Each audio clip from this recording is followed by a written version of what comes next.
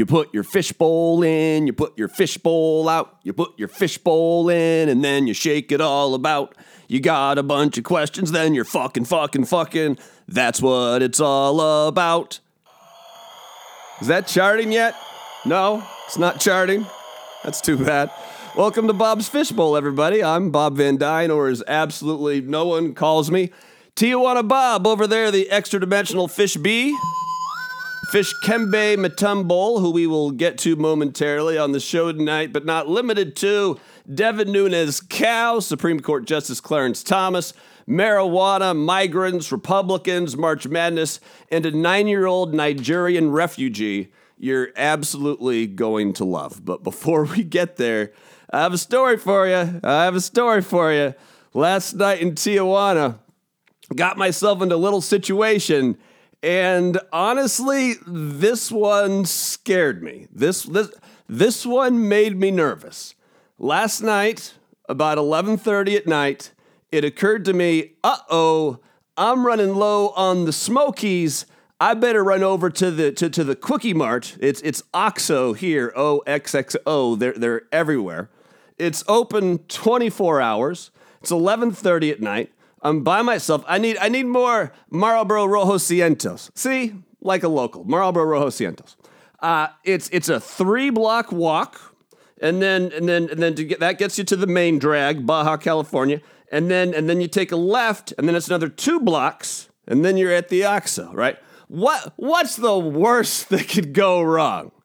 Well, Wednesday here in Tijuana, in this neighborhood, Buena Vista, is garbage day. And so last night the garbage cans were out, and before the show, even before the sun went down, and this is quite sad, firstly, but it's also a reality of being in Tijuana, and this is kind of a bougie neighborhood, but you don't have to get very far out of these few blocks to be out of the bougie neighborhood. But there's someone outside below the balcony scavenging, going through the trash, looking for whatever they can. I'm like, God, that's so sad, obviously. So everyone has their garbage out. And so last night, as I'm walking to the OXXO by myself, 11:30 at night, I walk by one scavenger. I didn't think I'm like, that's sad. I'm like, just keep it moving.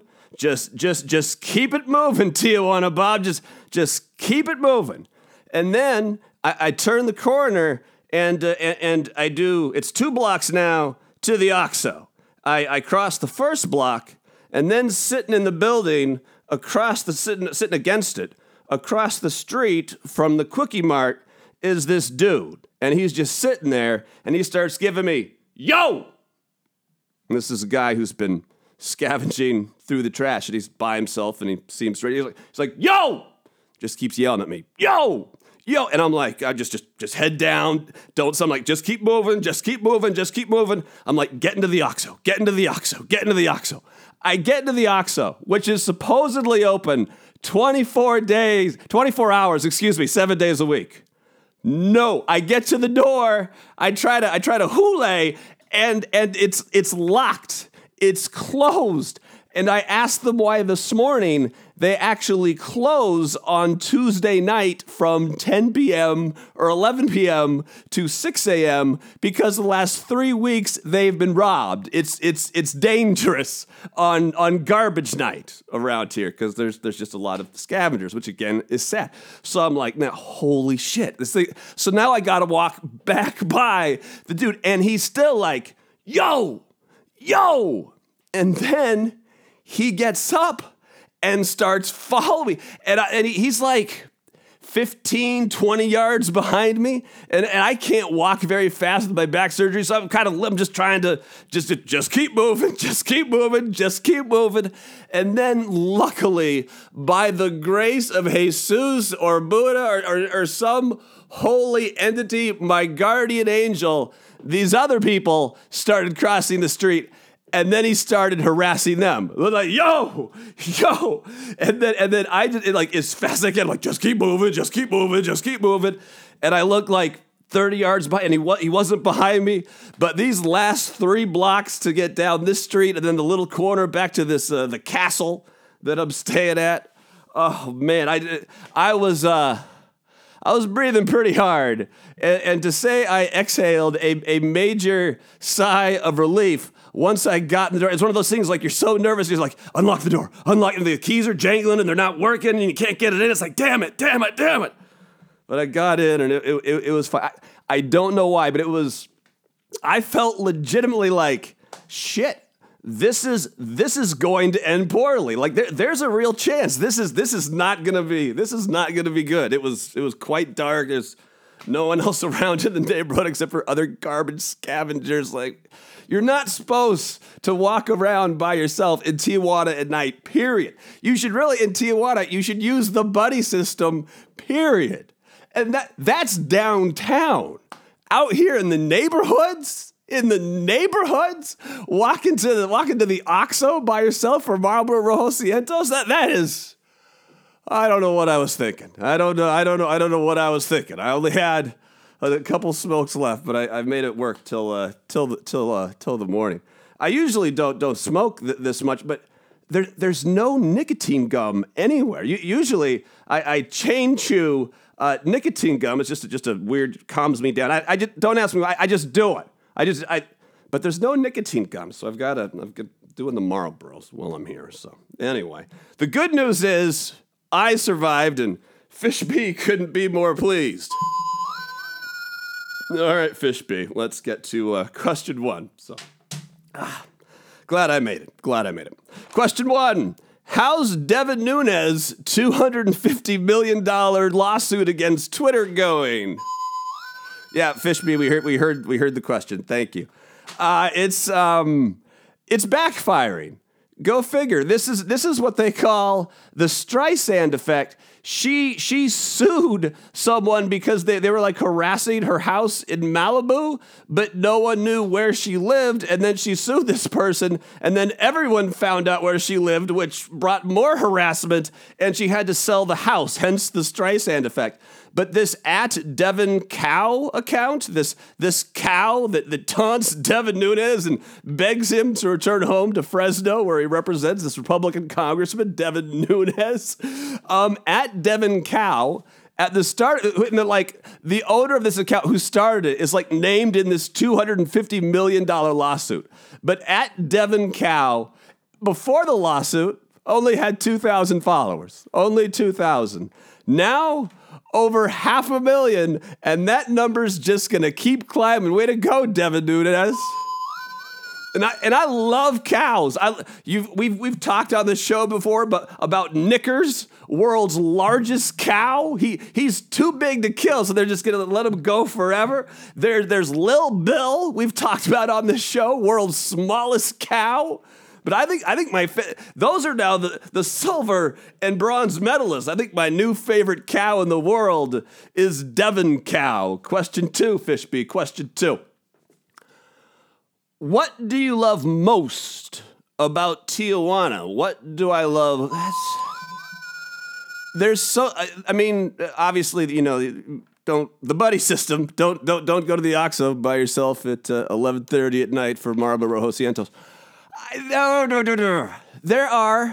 That's a difficult question. I love Tijuana. I guarantee when I leave here, I'm going to miss it and be figuring out how soon can I come back here. I have sincerely fallen in love with the city. It's the music, it's the food, it's the culture.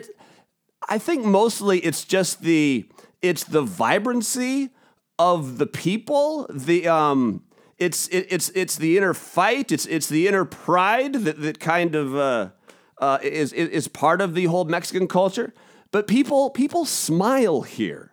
People are friendly here. I walk down the road to the grocer, the Soriano, and even like the security guys, like they know me now, like they dap me up. Like there's other dudes that work at the tire shop, like they say hi, like the taco stand, like everyone's all friendly, like they smile. It's nice. It's a joyous culture. Which is completely opposite of the very waspy parts of America, the white Anglo-Saxon Protestant stiff upper lip, be calm and carry on, and everything is so goddamn serious all the time. It's It's a great city. It's a great city. I love Tijuana, but the thing I love most is definitely the people. Next, Fish B. Is Supreme Court Justice Clarence Thomas an Uncle Tom? Holy shit, Fish B. Who writes these questions? What the fuck? Is he an Uncle Tom? The only black Supreme Court justice? The second only in history? Is Thurgood Marshall and now Clarence Thomas?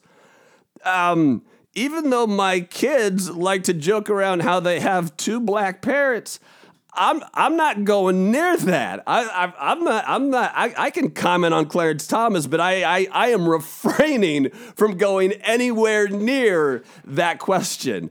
Clarence Thomas is in the news today because when people are litigating their cases before the Supreme Court or soliciting their cases, the justices always ask questions, everyone except for Clarence Thomas. He once went 10 whole years without us asking a single question of any case that appeared before the Supreme Court.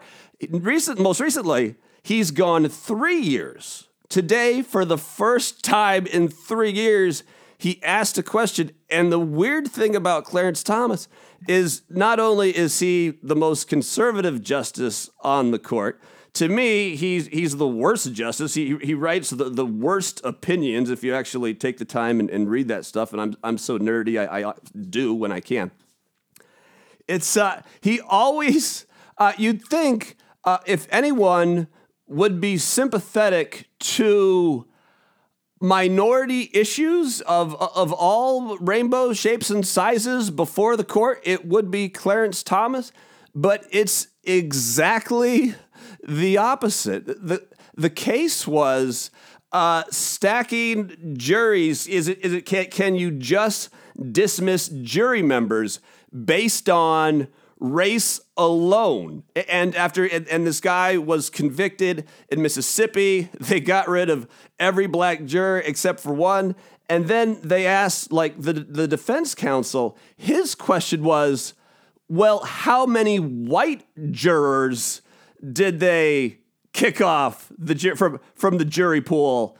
And the answer was a few, but then thank God Justice Sonia Sotomayor spoke up and said, well, didn't they have to because there were only white jurors left? To which the answer was yes. So that's Clarence Thomas. And by the way, his wife is one of the founders of, remember that Tea Party movement? Remember the tea baggers? That she was one of the founders. She has a weird first name, I forget, but they drive around in a Winnebago, which is fine. That's fine. That's fine. They have a Winnebago, but he's a weird dude. He's not my favorite member of the Supreme Court, but that's as close as I'm getting to answering that question, Fish B. I mean, God. Are you trying to... We're going to get fired from a podcast where no one can fire. We're going to have to suspend ourselves if we went near that. Next question. Is marijuana... All right, this is more of my power alley. Is marijuana an effective cure for opiate abuse? Is marijuana an effective cure for opiate abuse? There's doctors now that are coming out. This is dividing the medical community a little bit, but as someone who went through all those spine surgeries and for years, off and on, I was hopelessly addicted to pain medication. And it was a nightmare. You get them and you get too much and you promise yourself this time you're going to make them last and you never do. And then you go through these horrible withdrawals. It's this constant just ebb and flow of misery, and it affects everyone you love and know around you. It's horrible. It's horrible. But with my last surgery and my last infection and things, I was able to get through it much better by just taking pain pills for the first couple days after surgery and then immediately switching to edible cannabis. And I found that worked absolutely fine. And I think when you're in the throes of opiate withdrawal, like massive quantities of edible marijuana will definitely make that process easier. I don't know if it's a cure for opiate addiction, but it makes the process of getting off the opiates a lot easier. And in surgeries going forward, especially when you have a major surgery, once you get past those first few days where the wounds are really fresh and you're in all kinds of pain, once you get past that, you can totally switch to a cannabis. Smoking it doesn't work as good, but the edibles, yeah, I think is effective as someone who's lived through that. Yo, it's me, Fish B. Yeah, we got it. We got it, Fishbowl. We just read your name. Yo, it's me, Fish B. Are we going out tonight? We, me, and you? I'm going out tonight. I believe, but should I go to the Exotic Cabaret or should I go to Dandy Del Sur? I believe I'm going to go to Dandy Del Sur. I believe I will save the Exotic Cabaret for someone. I'm going out tonight. If you're nice, but seriously, an Uncle Tom question about Claire's, like, I mean, what the fuck? What the fuck was that? That's not really a way to get on my good side, to take you out to the bar. I understand you want to get out of the house, but still. And remember that time last week when you and Paleta Bola de Fuego left me hanging, left me here by myself because you guys went to Club Hong Kong? I'm not sure I owe you the favor of taking you out, to be totally honest. I'm serious. Honestly, it's like doing a show with Groot. Next question. How many migrants... And at least Groot from Guardians of the Galaxy, I am Groot. At least he says 3 words and can move and do things. You're just kind of there. You're omnipresent. You're like time. That's a subtle T.J. Miller reference. How many migrants are currently held up in Tijuana? How many? I'm not sure anyone really knows the exact number, how many migrants are. I mean, the number is for sure in the thousands.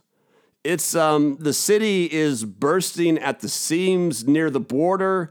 A lot of migrants those that want asylum, they have to come to a port of entry, like Tijuana or over on the Texas side, but it's a bunch. I'm not sure they have an accurate number, but it's too many, and I'm not sure exactly what they do. The city of Tijuana, if you look up the population, and this is just more generally, I believe like Wikipedia or some site has the population listed at about 1.6 million. But a couple days ago, I was in another cab, and no, there was no switchblades and no robbery. But I was in a cab, and this guy told me he's lived in Tijuana for 47 years and been driving a cab for 43, and we were talking about the city going back and forth. And he said, well, yeah, the 1.5 million, that's about right in Tijuana proper. But actually, if you include the surrounding areas, if you include the entire metropolis, 4 million people. So this is a very big area, and there's so much poverty already.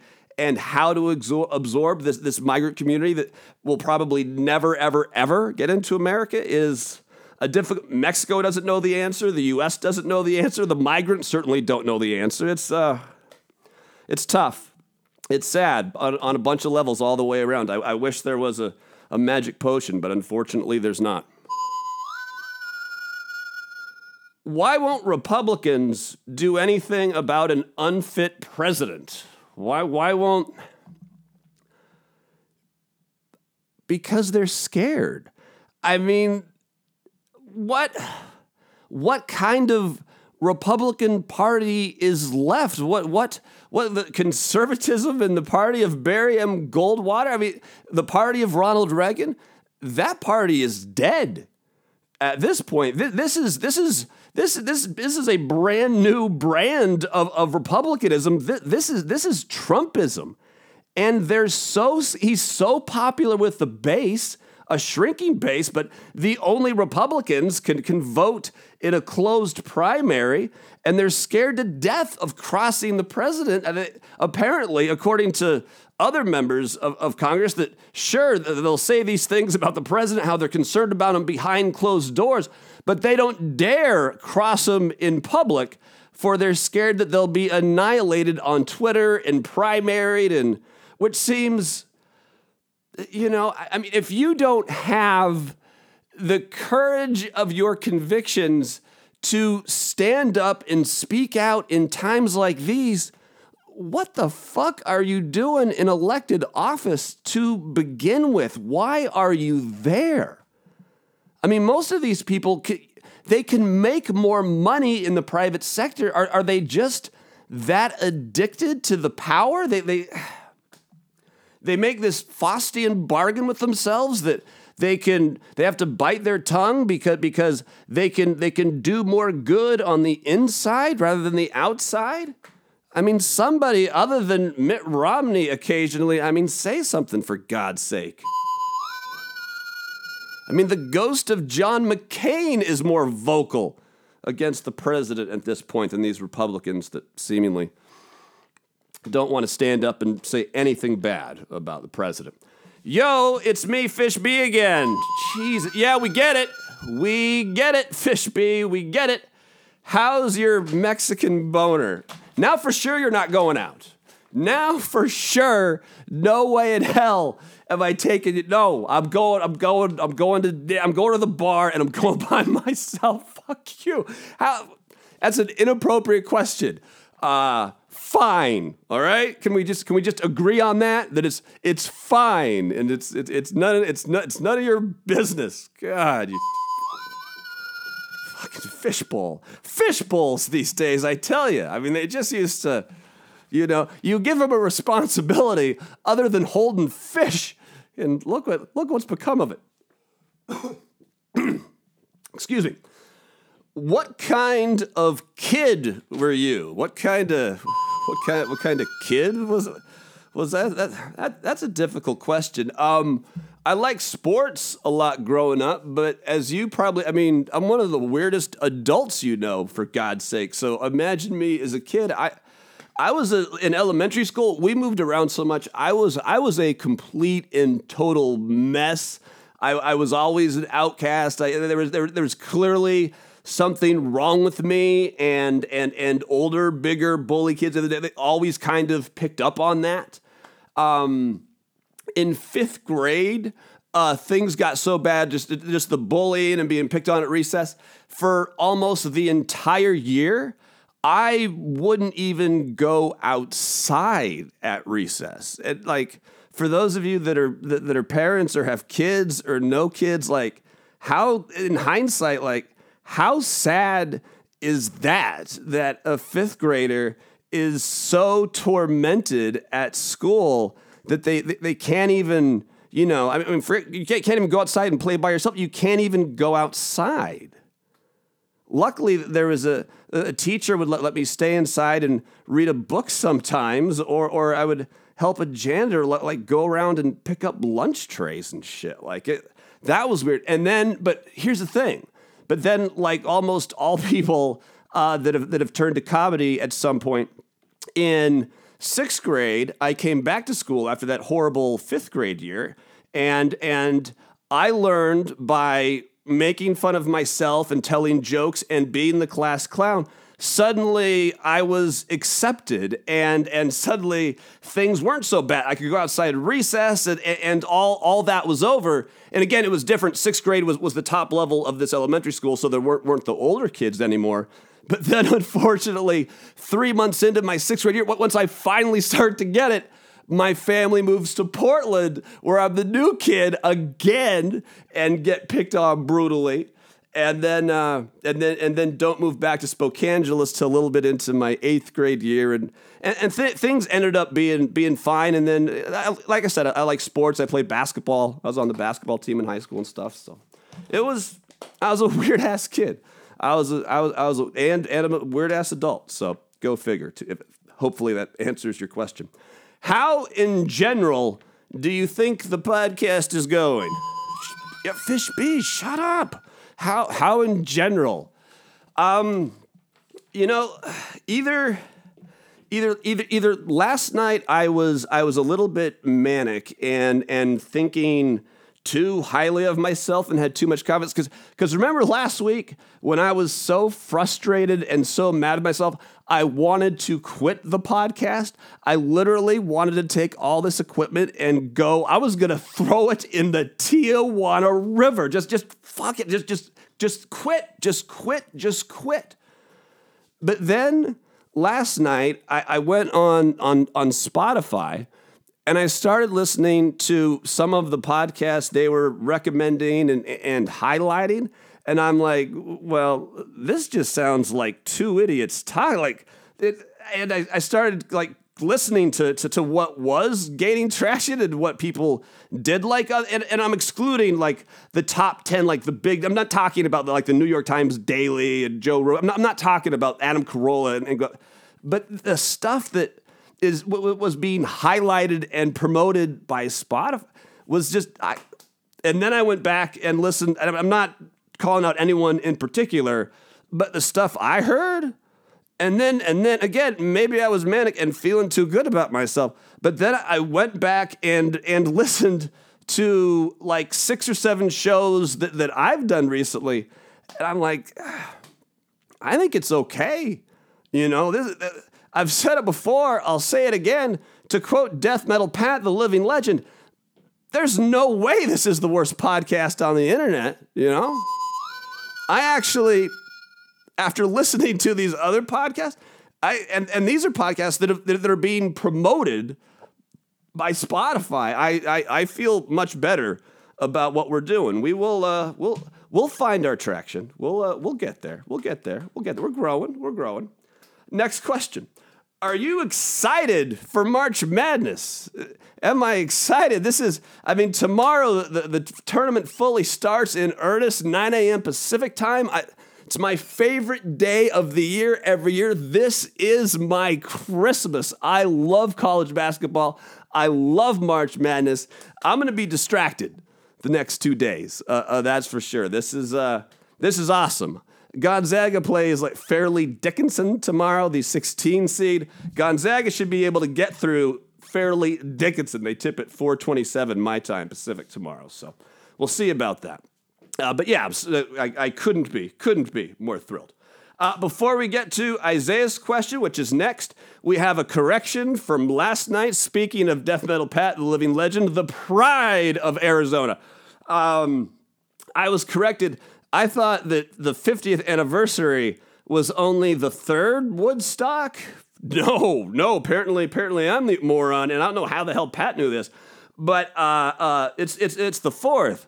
There's the first one in 69, and then there was one in 94, the 25th, and then there was another one in 99, and 99 is the one where all the Limp Bizkit shit went down, and now this one in 2019, and I still have no desire to go. Yeah. Last question now belongs to Isaiah, the tiny player. Fish B, this is Isaiah's question. I don't know what you're doing, but it's Isaiah's question. Isaiah writes, "Have you talked to Grandma lately? Have I talked to my mom?" Yeah, I talked to her a couple days ago, and I got really disappointing news. I thought from my mom, from Grandma. She told me that when I come back to the Spokangeles, the house has changed.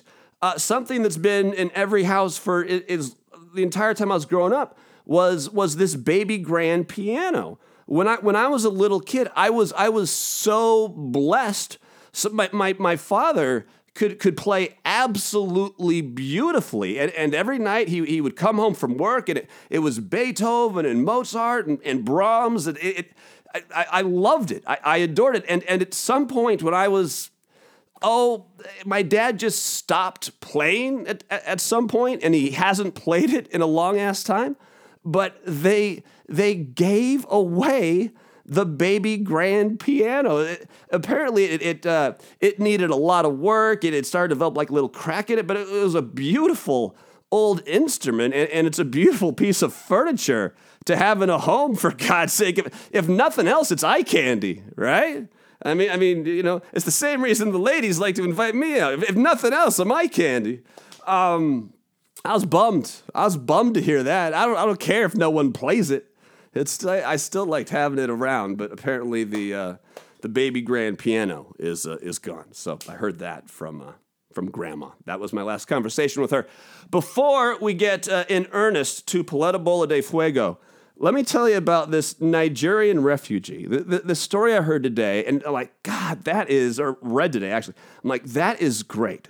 This is a 9-year-old kid, so he's just a little bit older than our executive producer, Isaiah the Tiny Player, from Nigeria. His name is Tani Adewumi. Tani Adewumi, and he lives in, he has a family of 4, and they're Nigerian refugees. He started playing chess just last year as an 8-year-old, and at this time, his family was living. He was going to school, I believe, PS16 in New York City, but his family was living in a homeless shelter, for God's sakes. And this kid, this Nigerian refugee, 9-year-old, just started playing chess last year. And if you're not sure, New York is kind of a big state, but he just won the New York State Scholastic Chess Championship for his age group, which I believe was like under 12. And there are a lot of kids at New York, and there's a lot of old money and a lot of people that think they are smart as fuck. But this kid who just started playing a year ago, truly a savant. In fact, his story was so inspiring. Once the chess coach got him in and started talking, and other people started to see him play, some rich person in New York, God bless them, actually gifted his family an apartment. How wonderful is that? And it gets even better. Since his story has gotten out, his family has set up a charity in his name, Tani Adewumi, and this is money to aid other incoming refugees to the United States of America. But just in the last 4 days, it's raised over $190,000.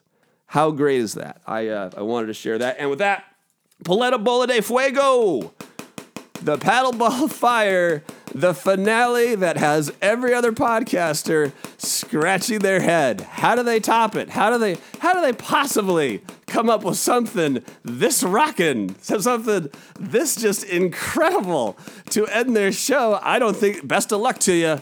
Stay up all night, get an 8-ball of blow and stay up the next 3 days and just bang your head against the wall and see if you can do something better than this.